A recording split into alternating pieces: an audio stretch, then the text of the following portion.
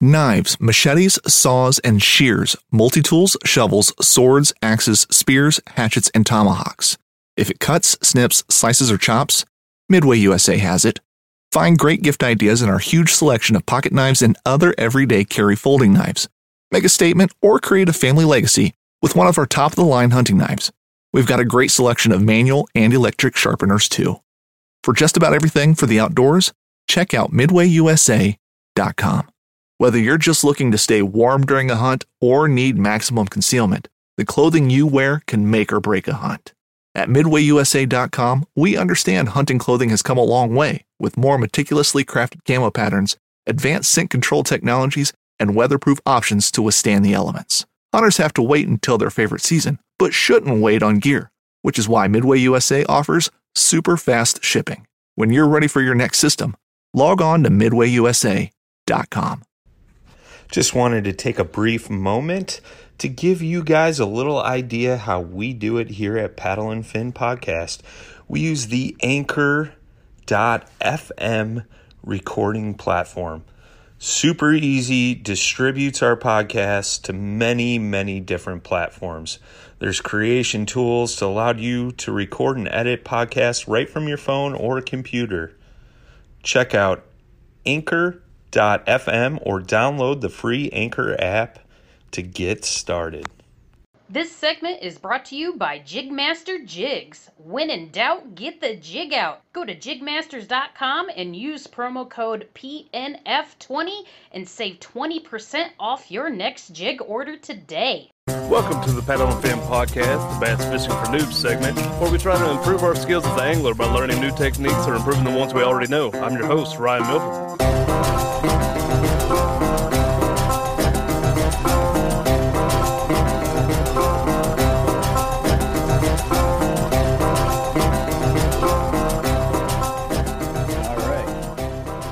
Welcome back to the Bass Fishing for Noobs segment of the Paddle and Fin Podcast. I'm your host, Sean Lavery.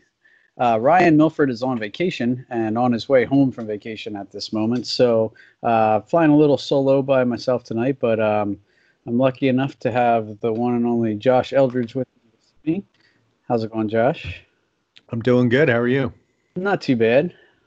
Josh is fresh off being out this morning in the third round of the Paddle and Fin I can't talk.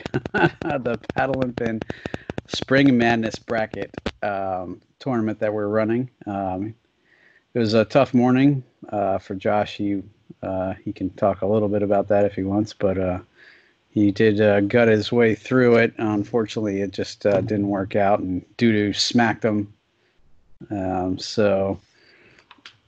Yeah, man, it was a tough go around.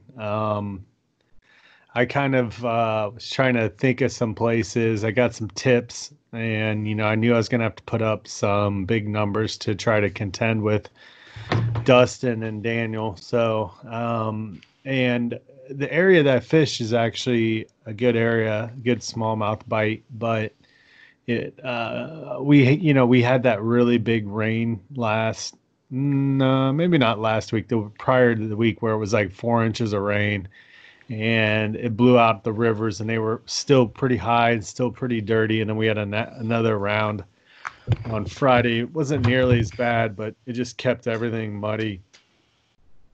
And the area I was in was real nice and rocky. It was this rapid area, and like the rapids, when they slow down, they create like little seams, and you have like a rock wall and a break in it where a seam is coming down and a fish will stack up in there. Well, there wasn't much of that. The water was rushing over at all points of those rocks. So I couldn't keep boat position. It was just moving just quick enough that I couldn't get, like, with the setup that I currently have, I couldn't hold any kind of boat position, because I have an anchor and stuff, but it's going out the back, so it didn't help me out at all.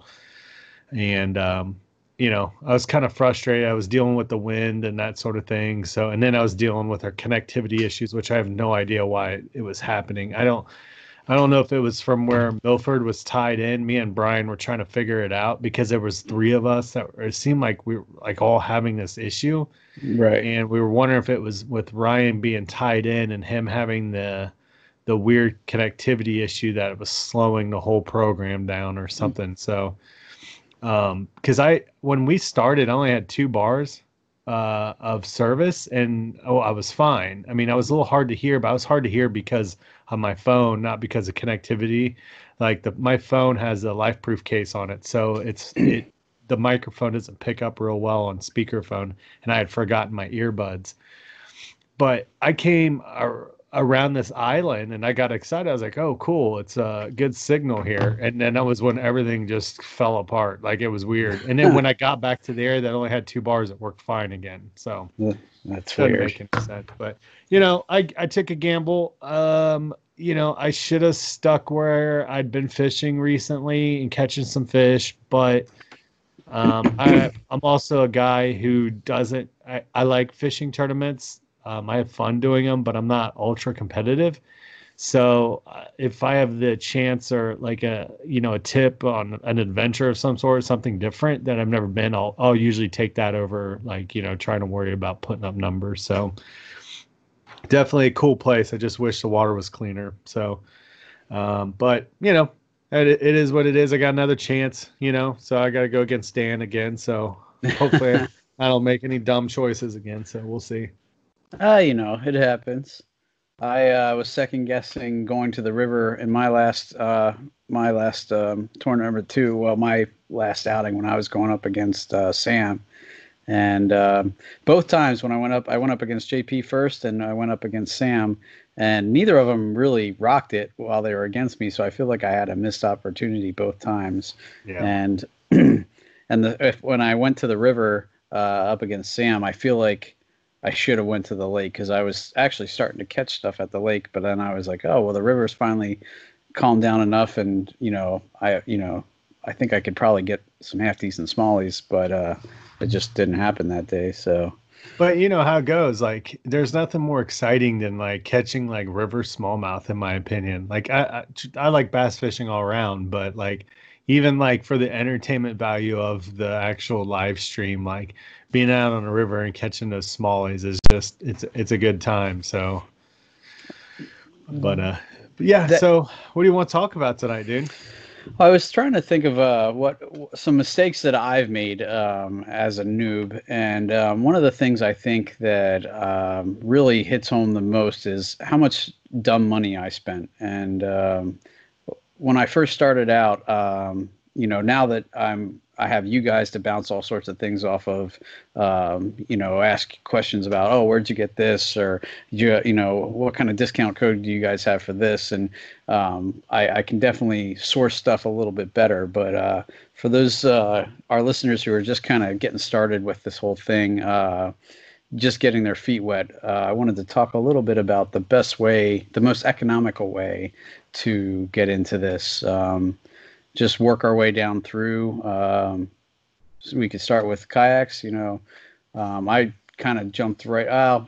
I started with a Wilderness Systems Tarpon 100 that I bought from Austin Kayak, and I was I took it out a few times, but I never felt super stable, and so almost immediately, maybe after only using it a couple months, I went to my local paddle shop where I should have went to begin with. Went to a demo day. I paddled a Coosa HD and, loved how stable it was, and ended up trading that Tarpon in on that. But so I think the first thing I learned was definitely go demo. And but as far as finding a good price on kayaks, what do you think? I know you can definitely look around on Craigslist and Facebook Marketplace, but you have to be a little careful there that you're inspecting what you're getting if you're going that route. Yeah, we had an episode. So I think Ricketts did one, and it might have been with the noobs about like what you should look for inspection. So like inspection wise on a used kayak. So definitely for any of the listeners that are new and they're in the market for a kayak, go back and listen to that. Ricketts gave a lot of good information as far as checking, the bottom of the kayak, if it has a skid plate, check around that skid plate. Sometimes they get cracks on the screws.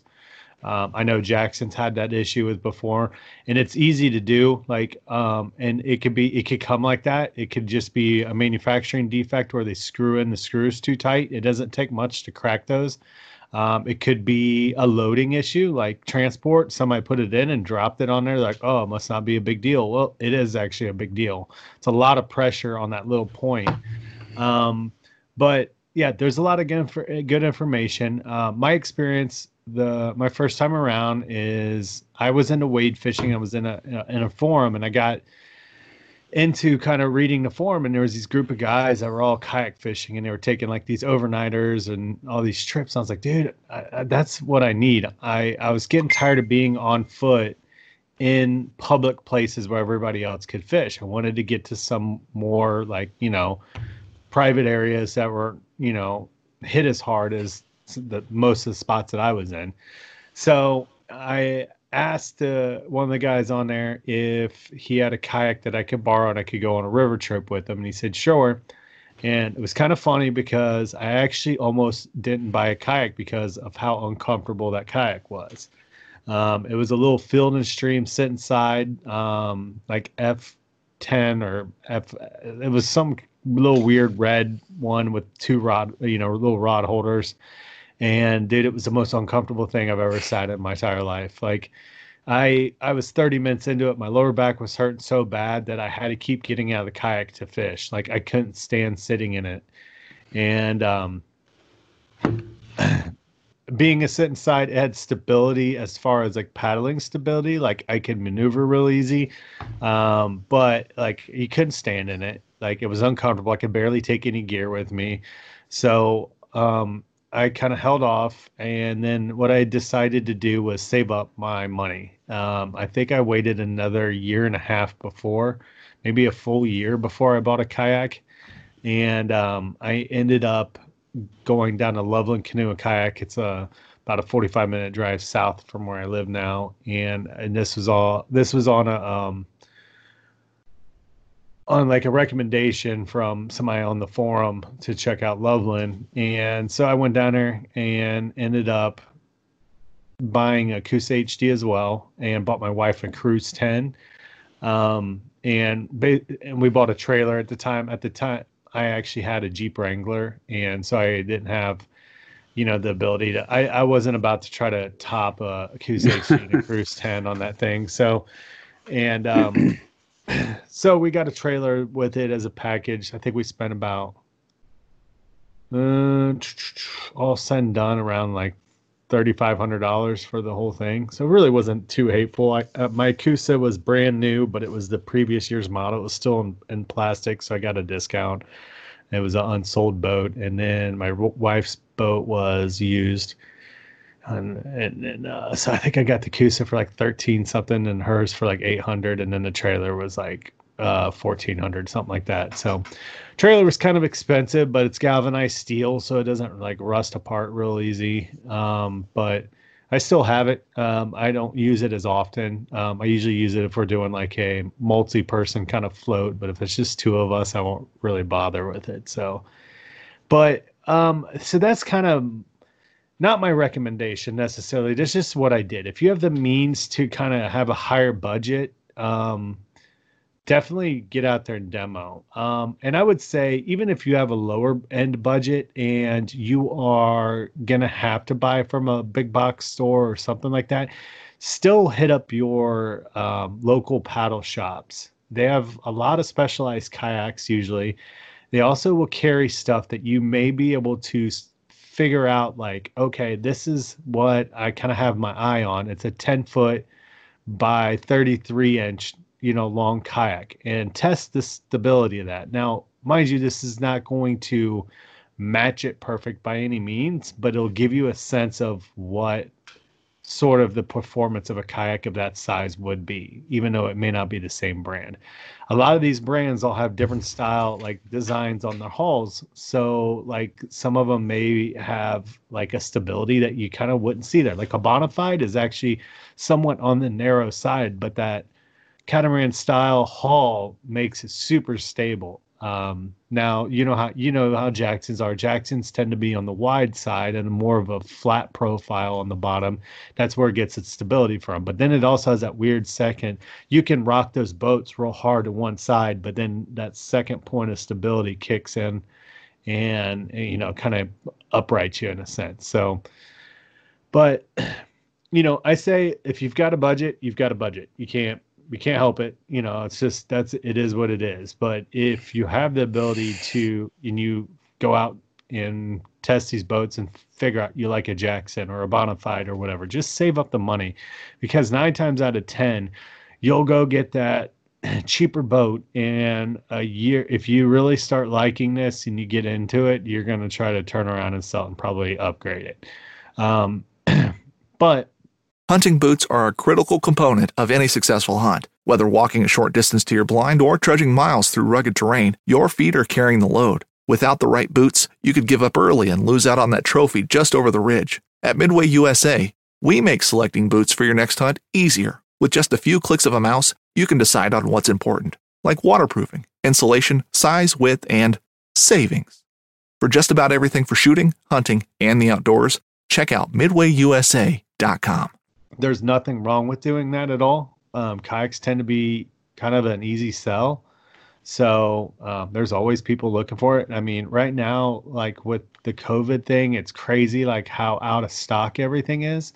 I know in fishing gear, like my buddy Mike was out at Cabela's and Bass Pro, and they hardly have any fishing reels in stock right now because they sold out of so much stuff and nothing's being shipped out hardly at all. So, but that's kind of my recommendation. Demo everything you possibly can. Go to different paddle shops and try out different kayaks.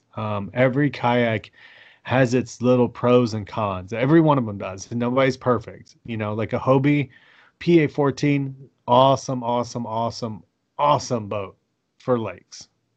It's a good river boat. I mean, you can put it in a river. I wouldn't recommend if you're not experienced doing that. I know there's a ton of guys who do it and they love it. But me personally, I'd be too cautious with it. But so some of the things I would say look for is write down what it is that you fish. What do you plan on fishing? Even look into the future. Like, do I want to get into this and go this direction with it? Do I want to start on big lakes? Am I just a river guy and that's it? Because you could potentially go get a boat and it doesn't fit that application. You can't stand it. Like when I started fishing lakes last year, I hated the Coosa HD out on open water because it gets affected by wind so easily. But that boat in a river is a machine. Like my buddy Mike has a Hobie 360 Pro Angler 14, loves his Jackson Coosa HD in a river, loves it. He's like, I'll never own a different river kayak probably. And that's, and that's where that boat shines. So, you could get specific with it, with these brands. There's a lot of applications. Like Brad loves his Bonafide. He's not the biggest fan of the SS 127 in the rivers because it is a heavy boat and it's a bit hard to turn at times, So that's things you want to look into. How big are you? Now, when I say that though, because you always see the question, you're in the forums and it's like, I'm 6'3", 250 pounds. I'll tip it over. It's like, dude, these boats are hard to tip over, man. Like when you get sort of a mid to higher end kayak, they're not easy. Fishing kayak, they're not easy to tip over. If you're in a little like sit-in that's like 9 feet long by 31, yes, you're gonna probably tip that over if you're a big person. So, but the main thing is, if you're in the market for a fishing kayak, get something that matches the body of water that you're gonna want to fish, and also look at like what are you gonna be comfortable in. If you're like me, when I get out there, I don't like I don't like packing up my kayak for like a 1 hour trip. It's just, that's how I am. Like the amount of time it takes for me to get the thing ready, to get rigged up, to get on the water, to break it down and all that jazz, it's just not worth it. I'd rather just go on foot at that point. But look for what's comfortable.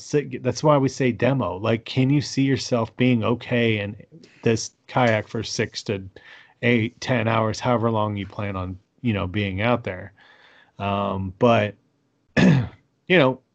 that's the main thing. Demo these kayaks, get out there, try them all, do your research, because every one of them has pros and cons. I don't care what anybody says. You can be pro staff for any of these, and what the pros and cons of every kayak is, because we're all part of the same community. We read each other's stuff. I've seen Hobies have their issues. I've seen Jacksons have their issues. I've seen natives have their issues. It's a part of it. Unfortunately, no manufacturing process is perfect. So, so just get out there, find. That's what I recommend. Get out there, try them, see what you like, see what fits you. Spend some time in it too. Don't just jump out there and do it for like 2 minutes. Be like, all right, I want to try this out. Ask the paddle shop, can I bring a rod and reel? Don't spend an hour doing it, but say, I just want to cast. I just want to see what this feels like. 100 times out of 100, they're going to be like, yeah, dude, no problem. I know sometimes they even can set up like a demo thing where you could go out for like a 4-hour trip. They'll usually have fees associated with it, like $50 or $100 to do it. Something like that. I've heard of that before. We don't do that at our shop. We don't do but we don't do the extended ones like that. My shop's mainly a rental facility. So it's right on the river. We can just drop the kayak right there and they can paddle around, however long it takes them. So no big deal. But my main thing is get out on the water. You may enjoy it. Most of the time people do, but you may not like it also. So it's not for everyone, but it's definitely an awesome way to fish because it's so stealthy. So yeah, just demo. I think that's definitely good advice, and it's true. I mean, there is things. I love the Coosa too, but that was one of the things is on windy days, man. There's no rudder or skeg or anything, so you just, I would get blown from one end of the lake to the other, and spend, just absorbent amounts of energy trying to maintain position. But on the river, you're exactly right. I mean, it totally makes up for it. Now I have a Outback now, and I love 95% about it, but I can say one of the easy things for me is no instant reverse. A lot of the pedal kayaks, you can just pedal backwards to go, reverse. And on mine, I have to reach down and pull a little tab to switch directions. And at first it drove me bonkers. I'm starting to get used to it now. But again, when I go on the river, it definitely is a completely different boat than the Coosa. And I'm still worried about, I have the kick up fins and stuff, but they only work if you're going the direction that the fins are facing. So if I'm drifting backwards, I have to remember to switch my fins to face that way so that if I back into something, it's not going to break. And the rudder's the same way. So definitely things you have to keep in mind. So, but I drove 3 hours to test drive the Hobie because the closest place to me was in Delaware, to test drive. So it's definitely worthwhile, though, to go make sure if you see something you like, do whatever you can do to try and test it out. Even if you don't have a shop near you, or you can always just hop on the forums. And I know one guy offered on the forums to just meet me at the lake and let me try his Hobie too. So. Yeah, with like Brad and I, like part of our agreement with Loveland is to, if somebody needs to do a demo, that we necessarily don't have to come down to the shop. If they're up here in our area, we just meet them out, whatever body of water they they wouldn't fish out of. So it's not, it's just recommended. The kayaks, they're getting more and more expensive. There's still those entry level price points, but like a lot of times if you're looking for a good quality kayak, you're going to spend at least $800 right off the bat, like a good solid one, and so the unfortunate thing is the cheaper ones that you can buy tend to have, they tend to be a one-piece mold, or I'm sorry, two-piece mold that is like welded together, and that weld creates a weak point all the way around the boat. But when you get into the higher priced kayaks, that's an injected molded one piece, and that's where the price kind of spikes up real easy because it takes so much money to build those molds. So it's another thing to keep in mind, because I've seen people buy those cheaper ones and they leave it out in the sun and the thing separates at that seam, like it starts to crack or collapse in on itself or whatever, and there's all kinds of problems with them. So definitely if you can budget it, just aim for the higher end, but if you can't, you get it, and you can always sell it, but just try to take care of it, because if it gets a giant hole in it, you're gonna have obviously an issue trying to get rid of it. So that's definitely, for my kids, I kind of went the cheaper route initially just to see if they'd like it, and but I constantly think about that. Like, I don't take their kayaks in the river because I'm like, there's no way that's going to stand up to running into a rock. Yeah. It seems like it would just crack and go down, Yeah. So definitely considering where you're going to be paddling. If you're going to be in rivers with rocks, I've bumped rocks hard in the Coosa and in the Outback, and it, for the most part, it does okay. But I don't think either of my girls' kayaks would withstand that. So at some point, if they continue to show interest and stuff, I'm definitely going to upgrade their kayaks too. But definitely a good thing to keep in mind. Yeah, and there's nothing wrong with going in that cheap route, that big box, cheap Walmart, whatever, because you may not like kayaking. You may find that it's not for you, and a lot of times that comes from people being uncomfortable in them, like I was. Well, when I'll tell you, dude, like the first time I got in a Coosa HD versus that sit inside Film Stream was night and day. I was like, dude, I'm actually comfortable in this thing, and I didn't demo mine. Like, I just went out and pulled the trigger on it. Okay. And so I was like, this is completely different. I knew that it was going to be more comfortable. I was just surprised in the difference of it, but but that's the main thing. Try to get out there, try them out. The unfortunate thing is that with the big box stores, you're not going to be able to demo it. And that's why I say still try to hook up with a paddle shop, see what boats they have to offer, and see if you can kind of match the specs, to what you have an interest in that might be at Dick's or Walmart or whatever. So, yeah, even if you can, like you said, paddle one kind of this relatively the same length, you're going to get an idea of what it takes to turn a 10-footer versus a 12-footer versus a 6-footer, and the tracking too. Like, a shorter boat's definitely going to not track as well as a longer boat. So that kind of stuff is good to experience before you purchase. So definitely. So I have a Kilroy HD right now. This is how different it can be. Okay. So the Kilroy HD comes in at 12 foot, 10 inches long, and it's 36 inches wide. The Jackson Coosa HD is 34 inches wide. And if I remember correctly, it was like 12.6 or 12.9.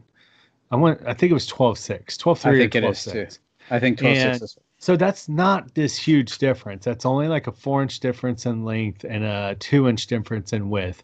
But that Kilroy tracks so much better, and it's actually a faster kayak, even with the width being increased. Now, my Coosa, though, was nice because I could turn fairly sharp in it, like compared to the Kilroy.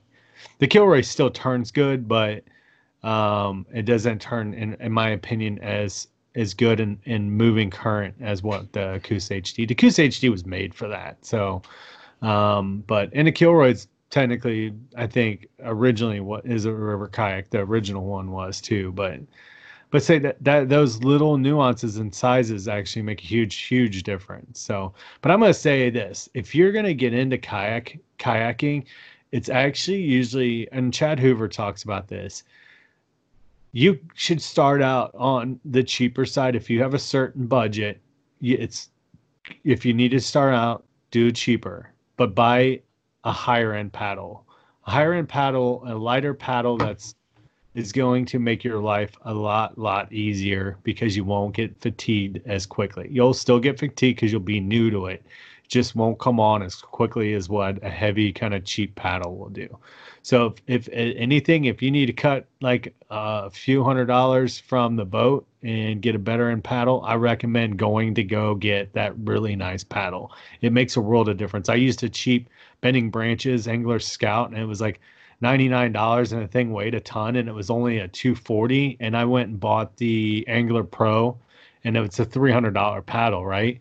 But it weighed so much less, and it was a 260. And I'm like, dude, this is night and day. Like, I instantly felt the difference in the weight, just in my hand, and also out on the water. Like, it's just so much easier to paddle. So that's something else to kind of take a look at. But yeah, I would usually too recommend. A lot of people want to jump on board with a 10-foot kayak, and I would say go 12 at least. It's going to be quicker in the water. You know, a 10-foot kayak is slow. It turns good, but with that turning ability comes awful tracking. So it's hard to paddle. Like you said, you're going to paddle and you're going to turn that nose like 2 feet to each side every single time. And when you do that, you lose distance. Like your paddle stroke becomes super inefficient at that point because you're only propelling yourself forward so much, and then the boat turns, you know? So the longer kayaks are going to actually help you track a lot better as opposed to a short one. So this upcoming concert season will be all about the boots, and Tecovas is your stop for the best in Western style. Tecovas has seasonal and limited edition offerings this spring and summer, including men's and women's boots, apparel, hats, bags, and more. All Tecovas boots are made by hand in a time-honored tradition with timeless styles that are always on trend. And Tecovas has first wear comfort with little to no break-in period. It's hard to find this level of comfort paired with this level of style. Stop by your local Tecovas store, have a complimentary drink or two, that's WCB style, and shop new styles. The smell of fresh leather and friendly staff are at your service. Many stores even have leather custom branding to make your boots truly personalized. And with regular live music and events, there's no in-store experience like it. If you can't make it into a store, just visit tecovas.com. That's TECOVAS.com. They offer free shipping on all boots, as well as free returns and exchanges, and ship right to your door. Go to tecovas.com and find your new favorite pair of boots today. I think that was the paddle was the next thing I was going to talk to you about. I mean, a lot of people will just go to the big box store and be like, oh, there's the kayak and here's a $40 paddle, and never even know to try to pick up a lighter paddle or, at least see what it's like. And that was definitely a learning experience for me too. Now, when I got my Tarpon 100 from Austin Kayak, I think it was a package, so it actually came with a half decent paddle, so I lucked out there. But until I tried even a nicer paddle yet, I didn't really understand. But it does make a world of difference, especially if you're gonna, if you're only gonna be out for an hour or so, you can probably get by. But if you're gonna spend any length of time on the water, it definitely makes a difference to get a paddle and to learn how to use it. That was the other thing that really helped me. Was I went to my local paddle place had classes and to teach you just proper paddling technique and stuff, and that definitely helped a ton too, as far as fatigue wise. And it's amazing how when you do it efficiently, how much easier it is. Yeah, and it's a good idea to do that like right away when you first get into it, because you guys interviewed Jeff, and he's got that really good paddling skills DVD for angling, and it's you don't have to buy the DVD. It's actually on his YouTube channel. And I remember this was last year, the year before, I totally changed the way that I had to paddle because of that. So like if you get into the kayak fishing game, go take some of these classes. They'll teach you the proper way, and you won't be like what I did, was form a bunch of bad habits that are hard to break. Like where you're just paddling with your arms. That's like the worst thing possible, because why it gets so hard to paddle for distances, because you're just using your arms and your arms get tired, and your arms are important.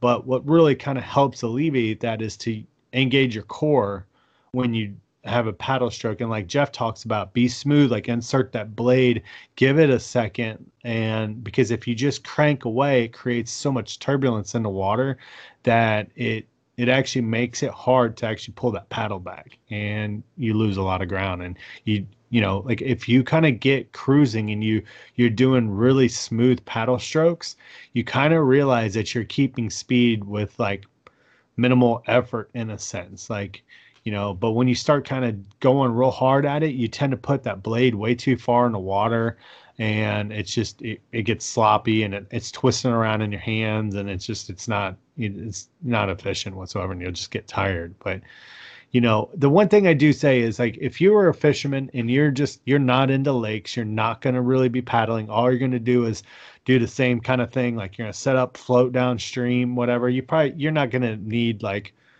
a crazy nice light paddle. You could get away with the heavier nylon, beat it against the rocks. It's going to still be there. It's not going to take any damage kind of paddle. That there's nothing wrong with it at that point. But if you're going to end up paddling upstream, you're definitely going to want a nicer paddle for sure. Because that's where I really noticed the higher end, paddle like shines, is when I started to paddle like up against the current, and it just helped immensely. So, and then also go with the widest that you can possibly think of, for you, like, because a lot of these fishing kayaks are in the 30s, and I was told wrong. Somebody told me to buy a 240 because I was 5'11", 200 pounds.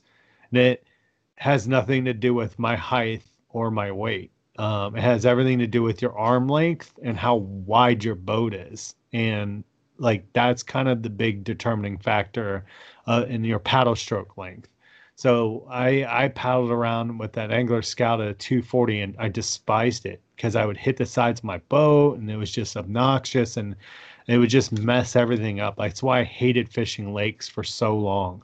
And when I switched over to 260, that made a huge difference. It made paddling lakes a little bit more enjoyable. Not totally enjoyable just because I was still in the Coosa, but like, it's definitely a lot easier. So I think that's definitely a good thing to keep in mind. Again, I kind of lucked out in that department because the paddle I got had an adjustable ferrule on it. So I could really figure out and see, oh, wow, yeah, when I have it down at 240, I'm bumping, and you're not at all stealthy when you're, trying to paddle and you're bumping your kayak every time. That pretty much takes the stealth right out of it. But I was able to, fine tune it and figure out what works for me. So those are really nice paddles if you can get a paddle that has that. I don't know if there's drawbacks to that, but I wish I'd had a telescoping paddle because I like to stand when I fish. And one thing that helps with having a shorter paddle at that point is to be paddling while you're standing, kind of like a stand-up paddleboard. And when you've got a long one, your hand's like way high, and it's real awkward. And if you can bring it down some, it makes it a lot easier. So I wish I had like I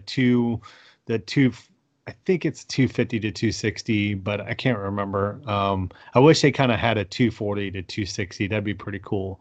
But I don't think I think it's like in 15 centimeter increments usually. So I don't think it's a full 20. There might be somebody making one like that, but I haven't come across it yet. So that would probably up the weight a little bit too, because you have a lot inside of it, to give you that extra length. But yeah, definitely a good idea. So PFD is another thing that I luckily did not skimp. I went right for the NRS. Actually, you know what? No, that's a lie. I had a Stolquist first that came in that package, and I upgraded to an NRS after like 6 months. So The Stolquist wasn't horrible, but I went and tried on an NRS Chinook, and definitely it was a lot more comfortable. So Which Stolquist did you have? the one with the fold-out pockets on the front, I forget which one. The Keeper? Yeah. That was my first one also. Okay. It's Yeah, actually it's a higher end PFD. It's still $100. Like, what I didn't like about it was it had a foam back. It went down, and it went down to like kind of like the top part of your lower back, and that thing would make my back hurt because it was pushing me in a weird angle on my seat. I had that thing until last year when I won an NRS Chinook at a giveaway that Loveland was doing. This is before I was on their team, and they had a tournament, and I won it in a giveaway. And that made a huge difference for my back. I liked the Stolquist Keeper a little bit more, as in regards to fit. Like, it was more slim. It didn't feel as bulky as I do in a Chinook. But the Chinook is nice because of all the storage options, like all the tabs. Just I could put so much more stuff on me compared to what the Keeper Best was. But NRS makes one like that, and it's a little bit thinner foam on the backs, and it's like a full kind of back style. It's the Raku, I think, and some people like it, some people don't. That's going to be kind of up to you. I think it depends a lot on your seat too. Like I know the Kusa, when I wore the Stolquist, the seat would hit like right in the middle of that back pad. Whereas when I put the Chinook on, I could sit the whole way back, and it sat like above where the lip of the seat was. Yep. And it was nice because the Kusa had that Thermarest lumbar pillow. But I think that combined with that foam is what kind of tweaks your back kind of weird. But like with like the New Jackson seats, how the New Jackson seats is like an ergo kind of fit. So it kind of goes like this at the top. So it kind of angles away. So your PFD on a Chinook sits up above that. That was one thing I did kind of notice, is that if you're a taller person, you're not going to deal with this. But if you're like in the 6 foot and under range, you probably have, even on a Chinook, that back pad, that's, the piece of foam that's up on the shoulders and upper back still gets kind of pushed up by your seat a little bit. Not awful, but it was a little bit on that older seat. Now the new seat kind of takes care of that. So, but the new seat's it's really weird to me, just because I was in a Kusa for like 5 years. So like I'm completely like trying to adjust to a completely new seat this year. So, but cool. Let's see what else. I know. Well, let's go over a couple other things with the PFD. I'm sorry. Oh, no worries. Here's some things that people want to consider. I've seen this be brought up before, because a lot of people look for comfort because they don't want to wear them. Please wear them.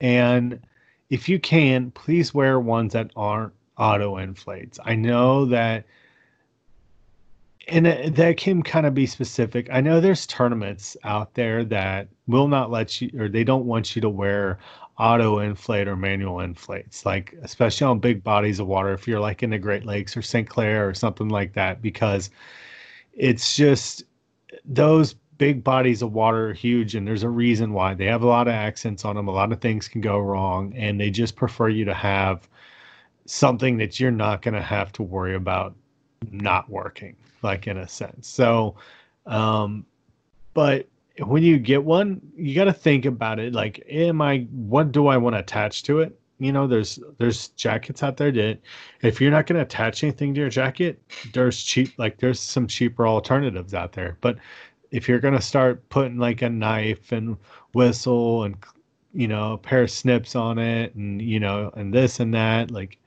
it's funny because like, like the Chinook and a lot of these vests have these really cool kind of like fold out things. And then I'm like, dude, I've never used it for that reason. Not once, dude. I keep the phone in one and my keys in the other. Like, and that's it. I've never folded it down once and used it, not in a kayak. So, It almost seems like that would be more aimed at fly fishermen, because I know fly fishing vests have that feature also. So, but yeah, for kayaking, never used it. Yeah, I don't use half the pockets on my Chinook. I think I have my whistle kind of tucked into one, and then I have my lure retriever for when I get a snag. I can, reach in, pop that on my line, let it slide down. But other than that, I don't really use all those pockets at all. But in regards to the inflatables, just if you go that route, buy a quality one and be sure to check it like often. Try to do it a couple times a year if you can. It's like I said before, nothing's made perfect. So like, even though the cartridge may be good or something, just change it out. Like, you never know. You could get a faulty cartridge. It's something you really, when you think about it, it's really simple to have happen. So, but yeah, go ahead. Sorry, I didn't mean to cut you off there, but no, that's okay. That's definitely good. I remember we were down in the inlet in Maryland flounder fishing, and the DNR guy came over just to check the length of our flounders to make sure we were legit. And I noticed he was wearing an inflatable, like a Mustang, I think was the brand. And we had a conversation about that I was like, I'm surprised that you guys are wearing inflatables. He's like, wow, this is kind of like top of the line inflatable. He said it's guaranteed to go off, 100% of the time. And I'm like, okay, well, still, it surprised me. So there's definitely nice inflatables out there, but there's also, for every nice one, there's probably 10 crappy ones that aren't going to be as reliable. I've even seen like the ones that it's just a belt. It's not even, it doesn't even go over your shoulders. And I'm surprised that, those are even, I mean, that's not going to keep you upright. It might help you float, but if you're, knocked unconscious or whatever, it's not really going to help. Right. So just definitely keep that in mind. So, yeah. And like I can't stand wearing mine. Like I wish I didn't have to, but like what it comes down to is I have a family, I have kids, I have people who care about me. I'm not getting any younger. I don't necessarily take the best care of myself. So really kind of where my fear comes out of it, it's not about swimming. I was a really good swimmer. My fear comes out of having like a medical emergency and falling out of my kayak or something weird. You know what I mean? And I'm incapacitated. I can't, whether it's, and sorry, I don't mean to go in this direction because I know you had to deal with this. Like if I had a heart attack or, a stroke or something, like, or a breathing issue. And it's like, you may not be able to swim and, or you do fall out and you hit your head instantly. Like I fished rivers, man. I fished some funky places with some, rocks the size of cars, and they're man-made jagged rocks, like there's just all kinds of issues that could go down. Cold water, man, like you get in it, dude. Like at Midway USA, we know the AR-15 is one of the most popular rifles in modern American history. Known for its modularity and widespread use, it's often considered essential to any gun collection. The essential things you need to run an AR-15 are usually always in stock during shortages, things like magazines and 5.56 ammo. Whether you're looking to buy a new AR-15 or buy parts for your modern sporting rifle, log on and for just about everything for the outdoors, shop MidwayUSA.com. It hurts. Like it literally hurts. Like I've wade fished when it's really cold outside, and the first time I did it, I didn't wear enough layers, and my feet, like I could not feel my feet. Like it just felt like I was walking on nubs, and I was only in the water for like 10 minutes. And so if you think about that, you hit that water and you're not wearing a dry suit or whatever, you have a PFD on, it isn't going to matter, dude. Your body's going to go into shock and you're not going to be able to swim. So at that point, that's why PFD is so important, because it's going to keep you upright. You're probably not going to be able to move your extremities, so, but yeah. Yeah, I know a lot of people who say, oh, they're not comfortable. I'm to the point now where if you wear it enough times, you're going to get used to it. And I don't even realize it's on at this point. But the reason why you mentioned is exactly the reason why, because I've already been through a heart attack once. You're not going to know it's coming, and you're not going to have time to just be like, something bad's happening. I gotta put this on. It's not like that. You have to be ready for it to happen, and whatever peace of mind that gives you, it gives me a little bit of peace of mind anyway, that if something like that would happen again, I at least would be kept above water. Yeah, and it's not 100% foolproof, but it's increasing your odds of surviving. So, oh yeah, when you hear, if you listen to the fatalities in boating and stuff, like the percentage of people who actually pass away, and the percentage of those people who were not wearing our PFD, it's crazy. Like, just putting that on increases your odds of survival, like over like 75% or something crazy like that. It's just, right.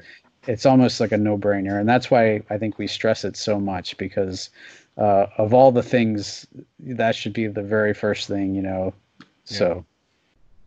Yeah, it's definitely a wise investment, and to be honest with you, I know we were trying to kind of talk about keeping things cost effective, but it's another thing right there is the more expensive the better, 9 times out of 10. It sucks that it's like that. I kind of just wish they'd just make one good, just be like, here's a good, it's really, really good, and then have cheaper alternatives. Because at that point, you're kind of just toying with the idea of, is this thing going to do what it's advertised to do, Right. But so what else do we want to get into?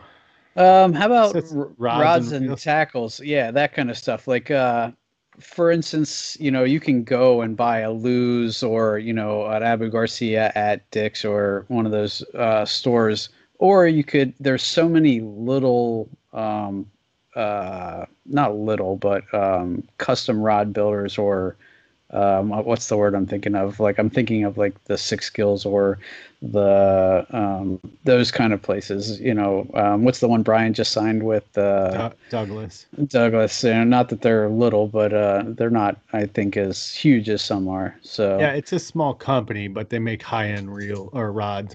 Sorry, but yeah. So I'm a kind of guy, you get what you pay for type person. So like, you buy the cheap kayak, it's going to be cheap. It's probably going to be uncomfortable. It's going to perform like crap. The same thing kind of goes with rods and reels. Now, one thing I would say though is the more money you spend on your rod, the probably better chance that you actually have angling wise worth hooking up fish. More expensive rods tend to have better sensitivity. So that's just kind of the simple fact with it. I started out bass fishing with a tried and true ugly stick GX2, and it was on I put a Lew's carbon fire. That thing was like $50. And that rod, I don't even remember, it might have been $50. I don't know, 40 or $50. I don't know what they sell for now, but and it was my first combo, and I actually really liked it. And I take that back. I did break it. I shut it in a car door and snapped the rod tip off. And but other than that, dude, that thing is a tank. It's hard to fish with when you're looking for sensitivity. If you were just casting with it, not a big deal. But I bottom fish a lot. So when you make contact with the bottom, where you really see sensitivity shine is to be able to distinguish what's a rock and what's possibly a strike, So that's kind of where, like, how sensitive do you want to go?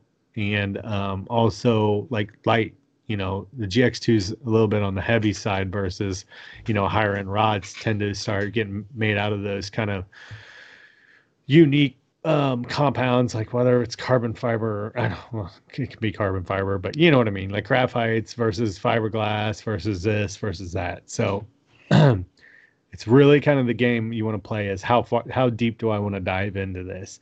I haven't gone to the super expensive side. I have some expensive stuff, but I'm a bargain shopper. So, and I happen to retrieve left-hand bait casters.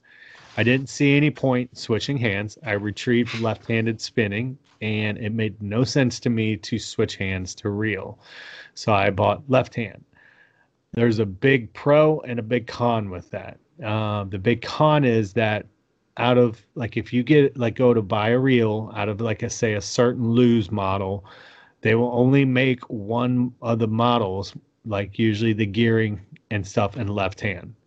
And the other like three or the other three models, whether it's like a 6.8 to 1, a 7.5 to 1, and a whatever, they'll have three versions of that in the right-handed model, but only one will be carried in left hand. So I have to be it's really weird to shop for them because of that, because I'll be like, oh, I like that. That's like when I was trying to buy a new reel for jig fishing, I needed to find like a higher end gear ratio, like 7.5 to 8. And it was really, really hard to find it. Everything was right-handed, dude. And I finally stumbled across a left-handed model. The big pro of that is that they don't sell a lot of them. So by the end of the year, they'll go on discount. And I've got a couple higher end reels for dirt cheap because of that. Like I have a $280, almost a $300 Lew's reel that I got for $140. You know, it was basically 50% off at the end of the year because nobody was buying it. So that's kind of the benefit. But that's the cool thing about fishing gear like that. And this goes with kayaks too, is like everything kind of gets reset. There's 2018 models, 2019 models, and blah, blah, blah. So a lot of times you will be able to find overstock. And if you catch it at the right time, especially around Christmas, you could get some pretty steep discounts. You know, I've gotten a couple nice reels for like 50 to 55% off. I've never bought like a high-end like component at full price. The only thing that I've ever bought at full price rod wise that's on the nicer end, but they're not super expensive, is Fenwick rods. And I've stuck with Fenwick from the time that I decided to upgrade from the GX2. I've just bought Fenwicks, not for any particular reason, except for somebody really liked Fenwicks. I went and tried it out and I liked it and I just stuck with it. But the HMG is a really good rod. It sells for $99, and it's sensitive. Some people say it's kind of fragile, but usually the people I've say it's fragile or beating the daylights out of it. You know, they're the guy that throws up in a tree and just goes like this, and then it breaks, and they're like, I don't know why it broke. It shouldn't do that. I'm like, yeah, it's going to break, dude. You're hooked to a tree, bro. Like, you've got, 30-pound braid on there. Like, it's just, it's probably going to break. I've been there, done that. Sadly, I've learned my lesson. It took maybe breaking 2 rod tips off to learn that lesson, but yeah. So check this out. Like Fenwick also makes something called the Silverhawk, which is an HMG, and it's just rebranded though for Cabela's. Like strictly Cabela's sells it. And it's $99. It's the exact same rod, just it's black instead of that weird copper and gray color that the other one is. And it doesn't say HMG. It says Silverhawk on it. I think they have a second version of it called Silverhawk 2. Same exact rod, though. What's beautiful is Cabela's will sell this thing for $79, $69 sometimes. And I'm like, heck yeah, dude. So I've got like 6 of those because I'm like, well, dude, like, I was able to go buy then those different strengths, instead of trying to drop like, $1,500 potentially, on like some $300 rods, and you only got 5 rods. And I was like, dude, I did that for under $500, so that's where you kind of like got to look at what fishing style do you have. Are you going to be a tournament guy? The reason, if anybody's wondering why people carry so many rods, is usually because they're into tournaments. When you're into tournaments, it's all about being efficient. It's all about making as many casts as you possibly can. So when you change lures, that just takes up time. If you think about it, I changed the lure, you potentially lost 2 casts potentially at that point, just maybe to be on the lower end even. Like, depending on how quick you are at or what you're tying on, you have to get it out. Like you tie your knot, tie it back, put your stuff back, you probably lost 2 solid cast right there at that point. And you do that 10 times, like that's 20 casts that you lost during that tournament. So that's why you see the tournament guys do that. I'm not into tournaments, so but I still do. If I'm going to do it, I carry a lot of rods with me. I'll carry at least 4 to 6. And I know like Sam and them, they'd be carrying 8, 10 rods. Sam will have like 6, 7 rods just in his black pack, and he'll have 4 stored in the kayak itself too.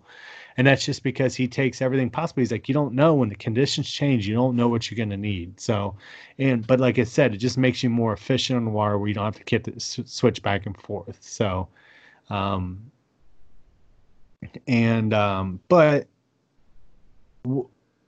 I guess what the point with the rods is that if you're going to kind of spend the money, maybe get the higher end rod over the higher end reel. That's going to help you just detect bites easier. The nice thing about a higher end reel normally is it's going to be smoother. It's probably going to last longer too. I've bought a couple of cheap bait casters, and they kind of fall apart a little bit easier, or they start grinding or whatever. They don't react well to dirt, or water, that sort of thing. Like I remember, no, that's not true. Hold on a second. I bought a spinning reel. I bought a Smoke. Quantum Smoke was my first high-end reel, or higher-end reel. It's not a super high-end reel, but it's like $130 to $150 at the time. I think it's like $180 to $70 or $80 now. But that reel was awesome. Super light, super smooth. If it rained, no, dude, it was garbage because it had so much cutout, and it was like the reel was so light that it was so exposed that if it rained and got water on it, it changed the complete performance of it. It would feel like I was literally like I'd stuck peanut butter in the gears and stuff. It was weird. But that's kind of my take on it. I have a buddy who had bought like a cheaper reel and put it on a nicer rod. And he was like, yeah, man, he's like, I just don't see the reason I can cast as far as I need to with what I have.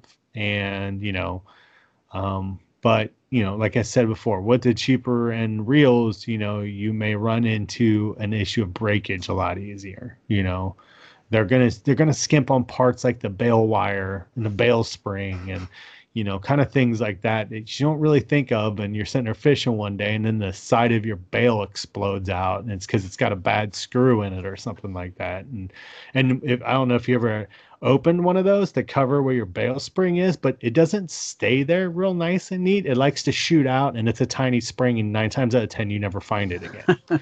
So that's definitely good to keep in mind too. Yeah. I'm still probably on the lower end of most of those things. I have, I like my most expensive rod is a St. Croix rod. And I bought a Shimano baitcaster reel to go with that, but it's not like the top of the line Shimano. It's probably on their lower end. And most of my other rods are down from there, rods and reels. But so I'm still learning, but I definitely, have learned about, the sensitivity makes a huge difference. I don't know.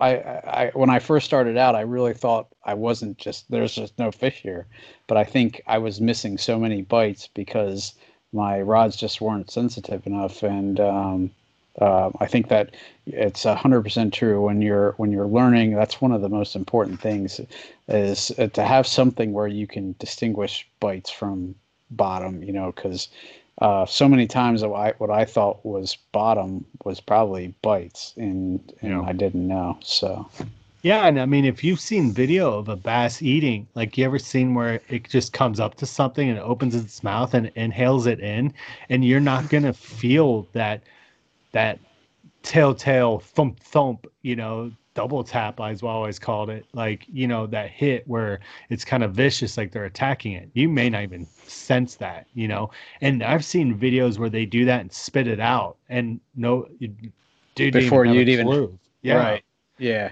And so that's, especially if you're finesse fishing, that's where it really shines to have like a higher end, like, sensitive rod. Like if anything, like if you're gonna buy one, do it on your spinning rod, like, because that's where you're going to need to really detect that sensitive bite as you're sitting there drop shotting or throwing a TRD. I can't tell how many times I've thrown a TRD, a Ned rig, and not had a clue that the fish had that. And the only thing that triggered it off is I saw the line move,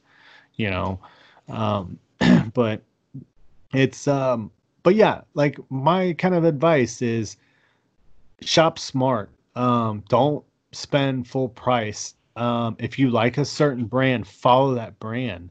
Pay attention to their like newsletters, what they're doing with their reels, because what you'll find in sometimes is when they do a redesign of, say, they're going to redesign a Corrado, like those previous model Corrados are probably going to go on sale at some point, and you could strike a really, really good deal with them. Go to fishing shows, go to fishing expos. Oh my gosh, dude. Like, dude, I've got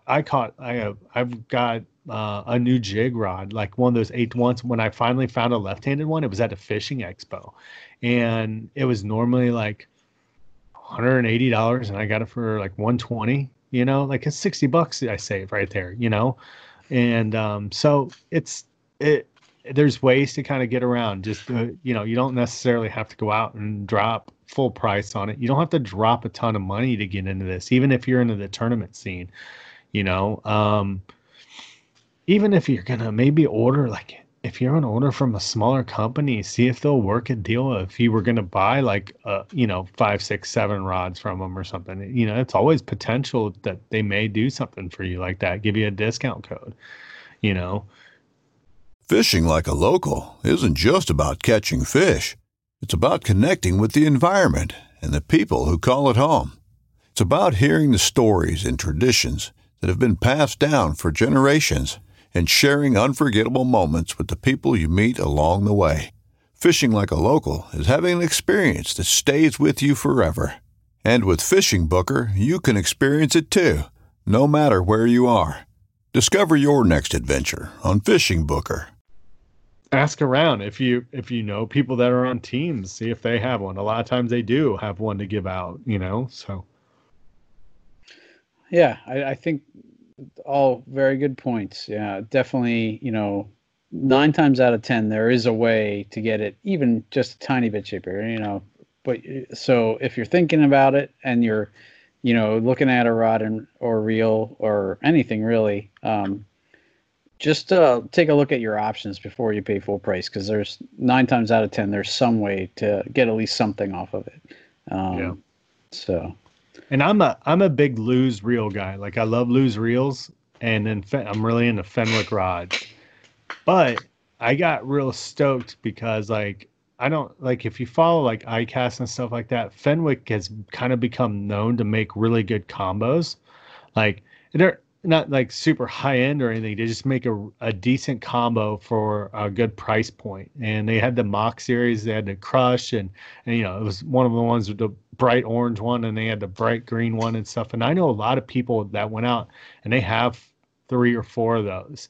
They had a couple nicer combos, but they got into tournament fishing, but they didn't want to go drop like, another $500, $600, $700 per rod kind of deal, So they went and bought those, and they're like, dude, I use these more.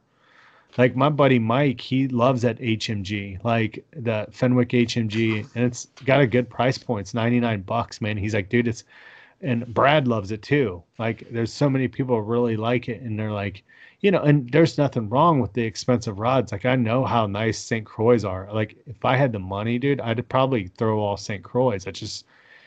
I don't like, for having 6 rods on my kayak, and I'm thinking those are like $300 a piece. I'm like, good Lord, that's pushing $2,000, just in the rods themselves, Mine was not 300. Mine was like 150. Mine's one of the Mojo Bass series. But those are good. Those are good too, though. That's the thing that's cool about St. Croix is like they even they take a lot of consideration of what everything they build there.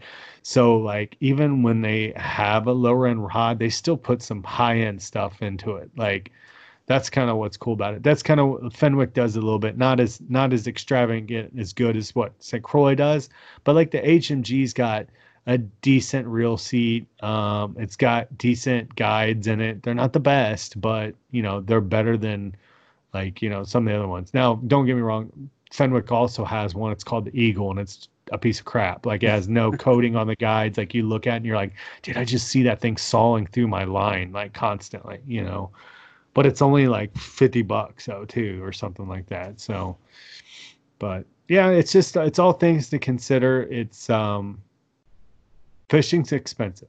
It really, really is when you think about it. It gets expensive with certain things. Like I'm a Kitech guy.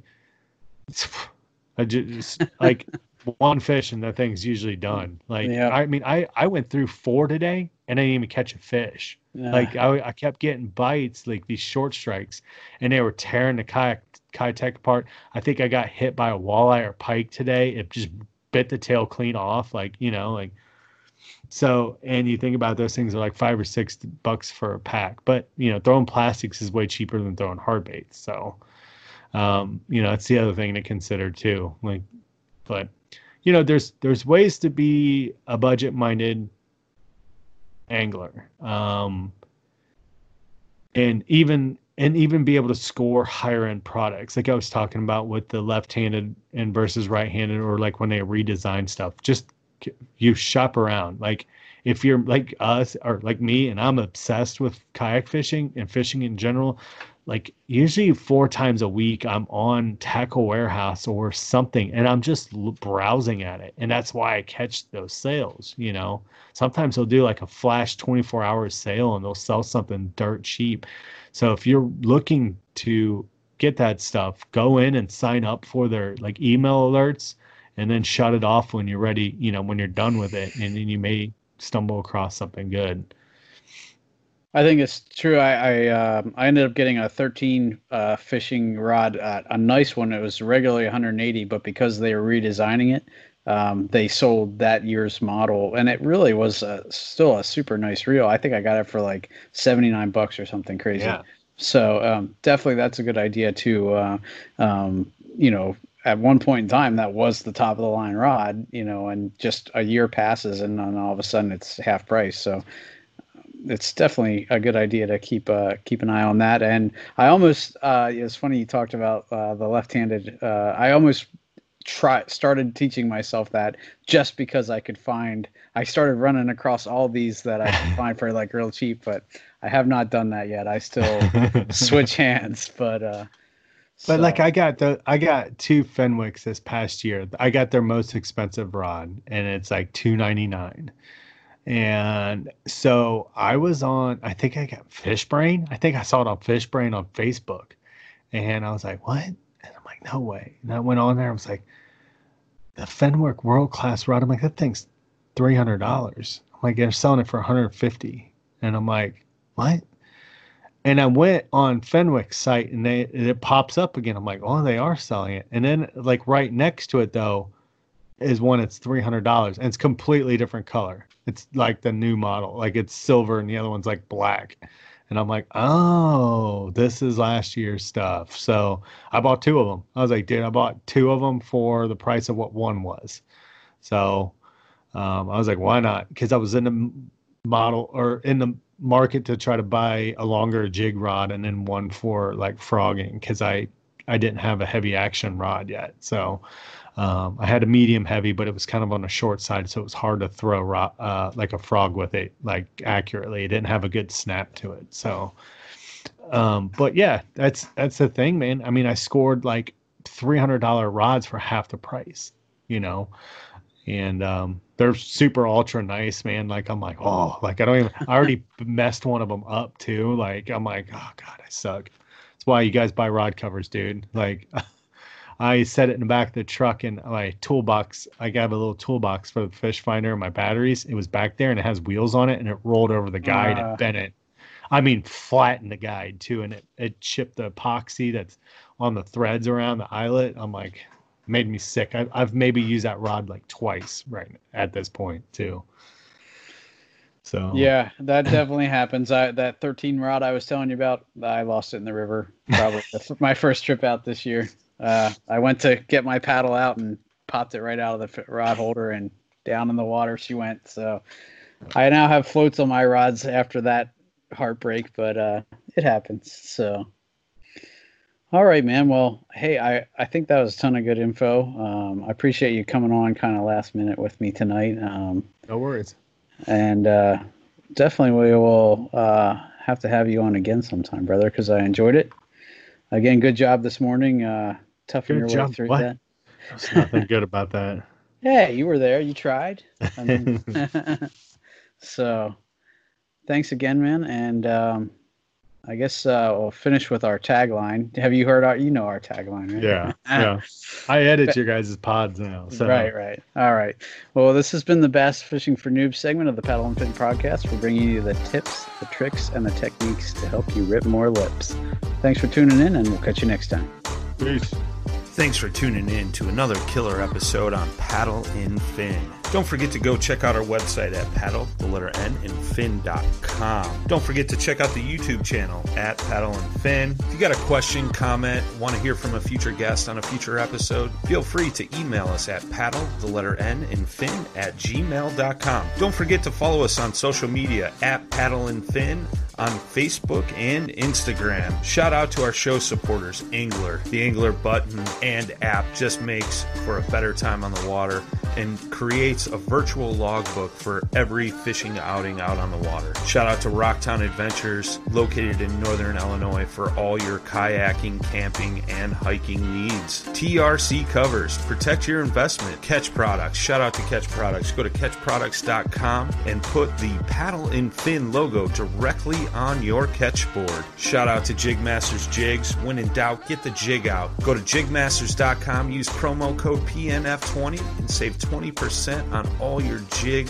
and tackle needs.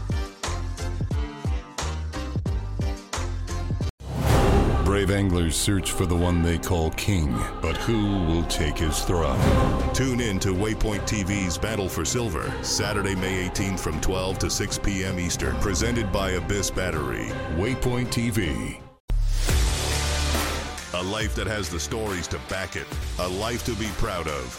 It's a Winchester life. Yeah, baby. 6'8" Western. Oh, mule deer, baby, right there. Tune in every Tuesday at 7 p.m. Eastern on Waypoint TV.